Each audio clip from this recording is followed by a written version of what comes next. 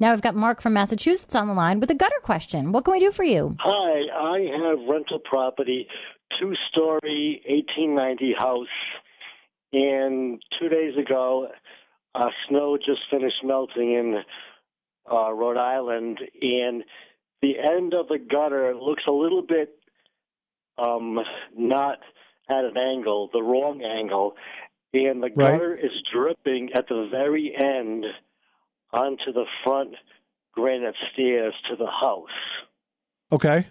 So my concern is, well, obviously fixing that, what would the problem actually be, and things like that. It sounds like you may have had some ice buildup there and expanded and pushed the gutter partway off the house. So, I mean, typically that kind of repair is pretty minor, but if it gets into any expense, it could be considered storm damage and something that would be covered by homeowners insurance. But again, if the repair is minor, you might not meet your deductible. So that's a pretty easy fix. So that happens a lot. And what I would do, Mark, is when you put the gutter back, I would not use the spikes that are there now.